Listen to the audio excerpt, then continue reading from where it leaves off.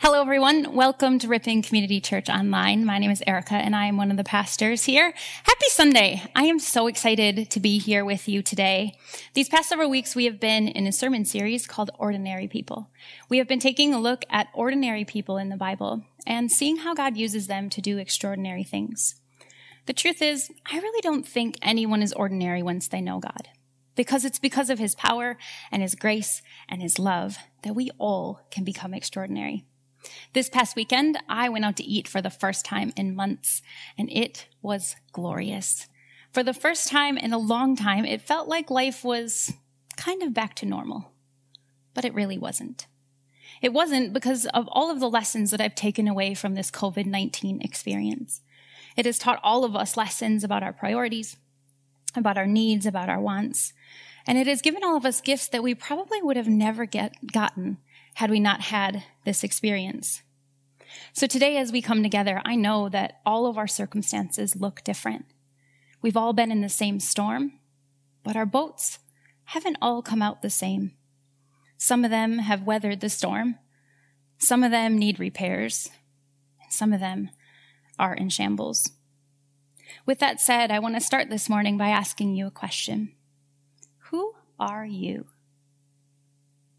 Who are you? If you think about that question, how would you answer it? Maybe you would say whatever your name is. My name is Erica. Maybe you would tell me that you're a husband or a father or a wife or a mother. Maybe you would tell me what your occupation is.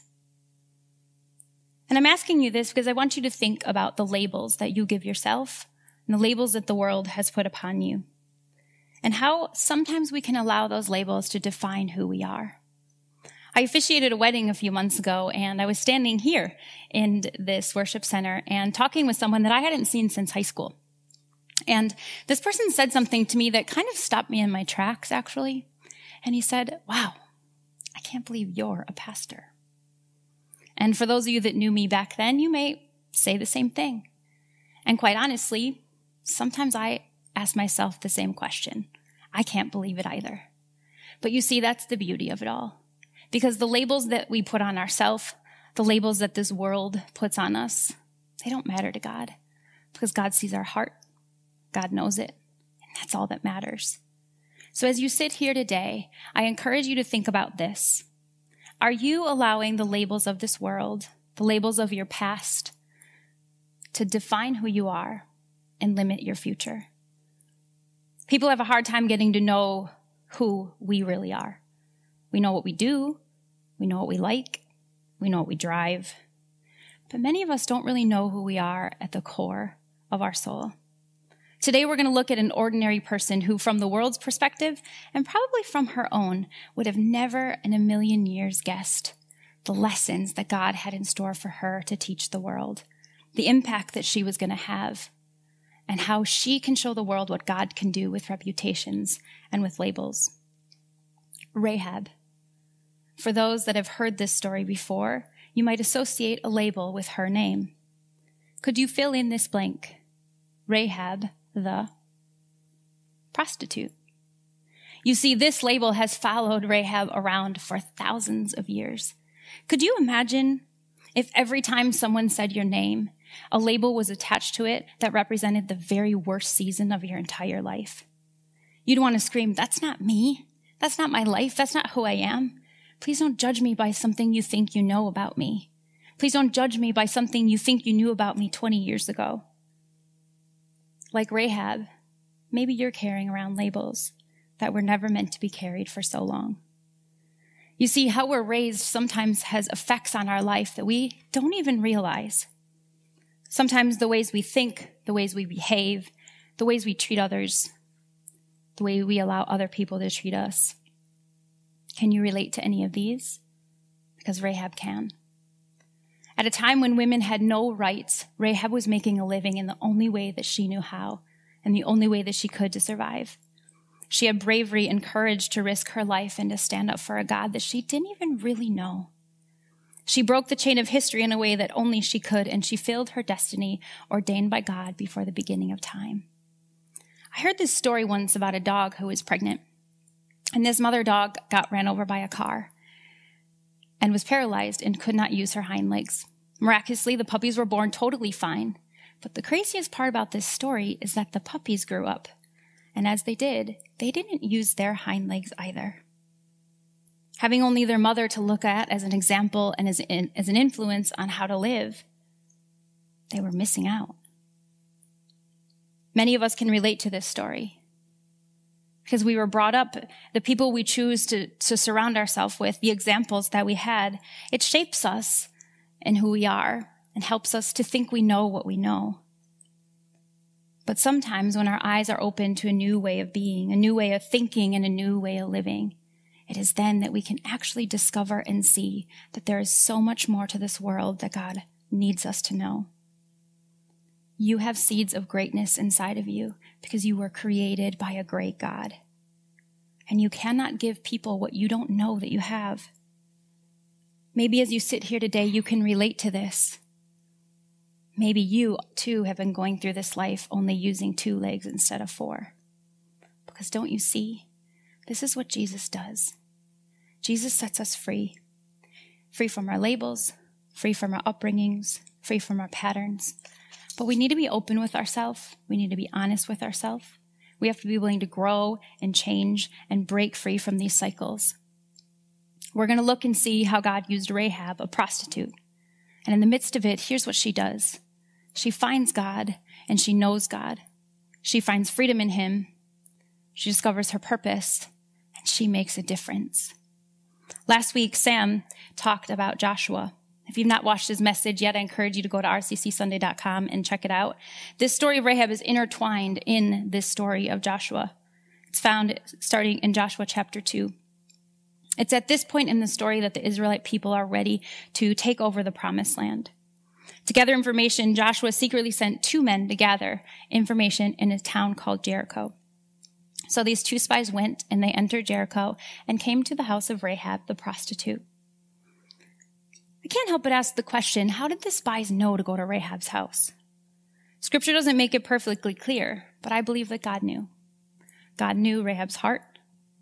God heard her cries, and God knew the kind of faith that she needed to have in order for this to happen in history. You may not be fully known to others, even others in the room with you right now. In fact, you may not even fully know yourself, but I can tell you this. You are known by a God who passionately pursues you every single day. You are known by a God who knows everything about you. Nothing about you is off of his radar. So the king of Jericho said, look, I know that some of the spies were at this Rahab's house. He sent his people there to go find them. They go there and they say to Rahab, bring the men who came and entered your house, bring them to us. Understanding the gravity of the situation, Rahab hid the spies under some flax that she was drying on her roof. This was a courageous act, to say the least. She said, yeah, the men came to me, but I didn't know where they were from. Because you see, Rahab had come to believe in the same God that these spies served.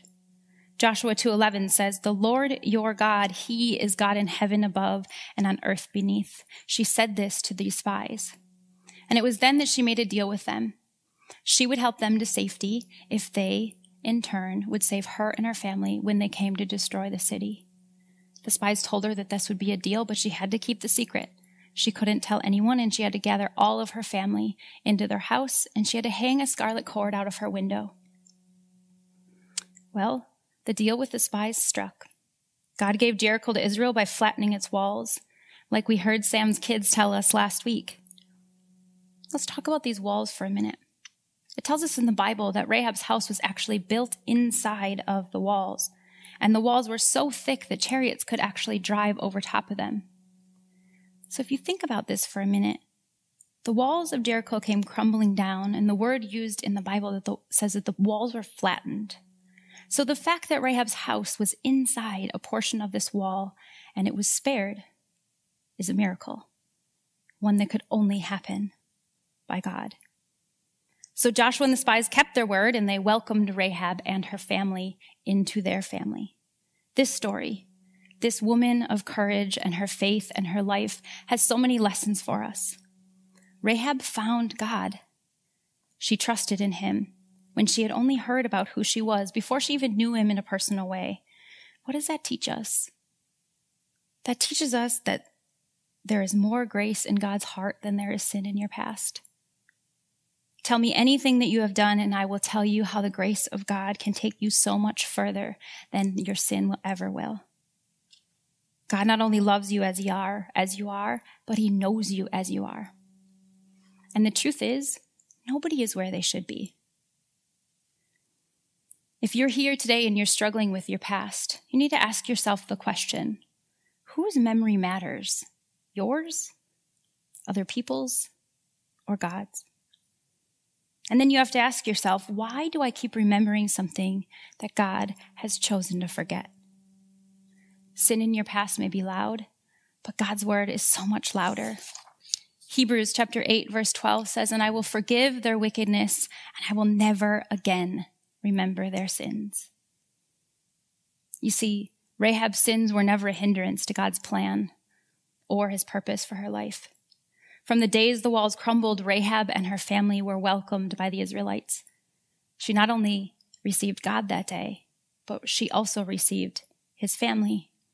When you open the doors to Jesus, you also get a family too. You get a family of believers. Here at RCC, we're a family. We're kind of messed up at times, but we are a group of people that believe in one another, that walk along life's path with one another to the best of our ability without judgment, and love one another the way Jesus calls us to. Everyone fits here, and you will too. When you accept Jesus, you get him. You get a family. But most importantly, you get a future. Hebrews chapter 11 is entitled Great Examples of Faith. And surprisingly, Rahab the prostitute is one of two women among a long, long list of men as examples of people with godly faith. It seems hard to question God and ask, okay, God, you're not only putting a woman into this beautiful chapter, but a woman who was a prostitute? She was a prostitute. God's word tells us so. But that is what is so authentic and real about this story. She's not ordinary. Because she had God, she's extraordinary. And you're not ordinary either. God can make you extraordinary too. We must never forget that God shows his mercy and his power through our weakness. 2 Corinthians 12, 9 through 10 says, each time he said, my grace is all you need. My power works best in weakness, and that is why I take pleasure in my weaknesses and in the insults and the hardships and persecutions and troubles that I suffer for Christ. For when I am weak, then I am strong. It is out of Rahab's weakness that her faith is made strong. It tells us this in Hebrews 11:31. By faith, the harlot Rahab, again with the label, did not perish with those who did not believe. Many people wouldn't probably risk their lives for family and friends. Yet here we see Rahab risking her life to protect enemy spies. Why? Because Rahab lived by faith, not by sight. The very first sentence in this chapter of listing these heroes of faith says this. Faith shows the reality of what we hope for. It is the evidence of the things that we cannot see. You too, all of us, can experience this victory in Christ, but we must be willing to take risks. Our victories, like Rahab, will have a direct effect on the role that God has called each of us to play in this world. Rahab found God, and God set her free. And God wants nothing more than for you to be free as well. But first, you must understand a few things. Take a look at Matthew chapter 11 with me. It says, come to me all who are weary and heavy burdened, and I will give you rest. Take my yoke upon you. Let me teach you, because I am humble and gentle at heart, and you will find rest for your souls. For my yoke is easy to bear, and the burden I give you is light. What is a yoke anyway? Yoke can be described as two things in reference to this Old Testament. One would be a piece of equipment that was really, really heavy that was used to keep oxen together when they were pulling a heavy load. And the other yoke is referred to a rabbi's yoke, which included a lot of rules and a lot of regulations. Following God was never meant to be a burden. Following God is supposed to be as simple as loving him and loving others. Instead of a yoke of obligations and rules and regulations and burdens and heaviness, Jesus offers us a yoke that is light. a yoke that can take these burdens and make them into something that is spiritually productive. So then you might be asking, well, how can I make my life spiritually productive? And how can I give my life purpose? Well, you can start by asking yourself a few questions. What motivates you? What is the thing that when you do it, you feel purposeful? What really makes you happy? Is it doing the things you love? Is it watching a Packer game or going out to dinner, going shopping? Because that's not enough. There has to be more. There's so much more. Your answers to these questions is the start of finding where your purpose is found. Many of us spend so much time meeting the needs of other people's expectations that we lose sight of our purpose. Do you ever wonder why you're so tired? Come to me, all you are weary and heavy burden, and Jesus says that I will give you rest. Many of us have been using only 2 of our 4 legs for way too long. Because the truth is, the best view is from the windshield, not the rearview mirror. When you live in the space of yesterday, you're not available for today. The very fact that people have gone through the same things that you're going through right now tells you that you're going to be okay, and you're going to get through it too. You can't ever build from what you did, but you have to start building from who you are. Like Rahab, you open the doors to Jesus. She made a choice to believe in God, and he used her to change the world. She didn't have to get it all together first. She didn't have to have scripture memorized. God says, you do what you can do, and I will do all the things that you can't. I cannot tell you that once you accept Christ into your life, everything's going to be easy, because that's simply not true. The call to follow Jesus will always come with a risk. Do you know that the safest place for an airplane, do you know where that is? It's in the hangar. It's in the parking lot. But we did not build airplanes to stay in the parking lot. We build airplanes so we can fly, so that we can see the world. But there's risk when we get on that plane. The same is true for all of us. God didn't make us to have a safe and easy and comfortable life. He gave you his life so that you can find purpose in him and you can be free to fulfill it. But there's an even greater thing, and it's the ending of this story, and it's the best thing yet.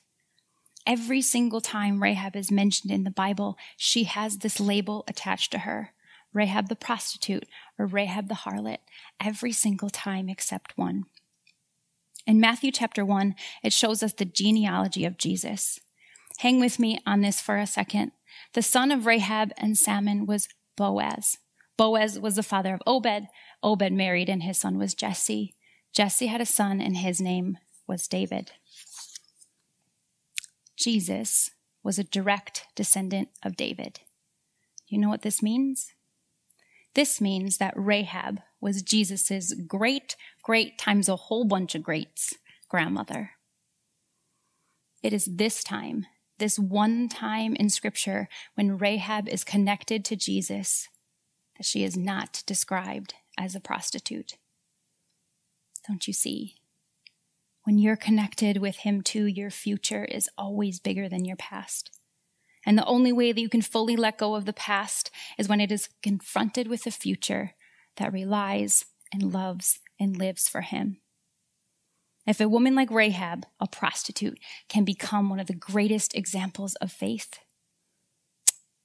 she can have a line in the lineage and be a line in the motherhood of Jesus, then surely you can know without a doubt that nothing is impossible with God. Matthew 19:26 tells us that humanly speaking, it is impossible, but with God, everything is possible.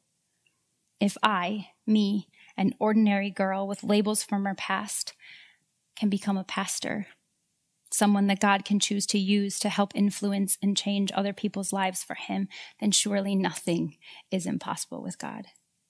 And the same is true for you. Take it and believe it and live it. Because it isn't who you were that matters to God. It is who you are in him and who you are becoming by the power of his Spirit. So today, like Rahab, toss that scarlet thread out your window and say with conviction, "Here I am, Lord, save me." Would you pray with me? God, today we come before you and we ask that you help us to see ourselves the way you do. Help us to remove any burdens from our past. Help us to see our future in you. Help us discover our purpose in this world so that other people can see you because of who we are, because of how we love, and because of how we live. In Jesus' name we pray. Amen.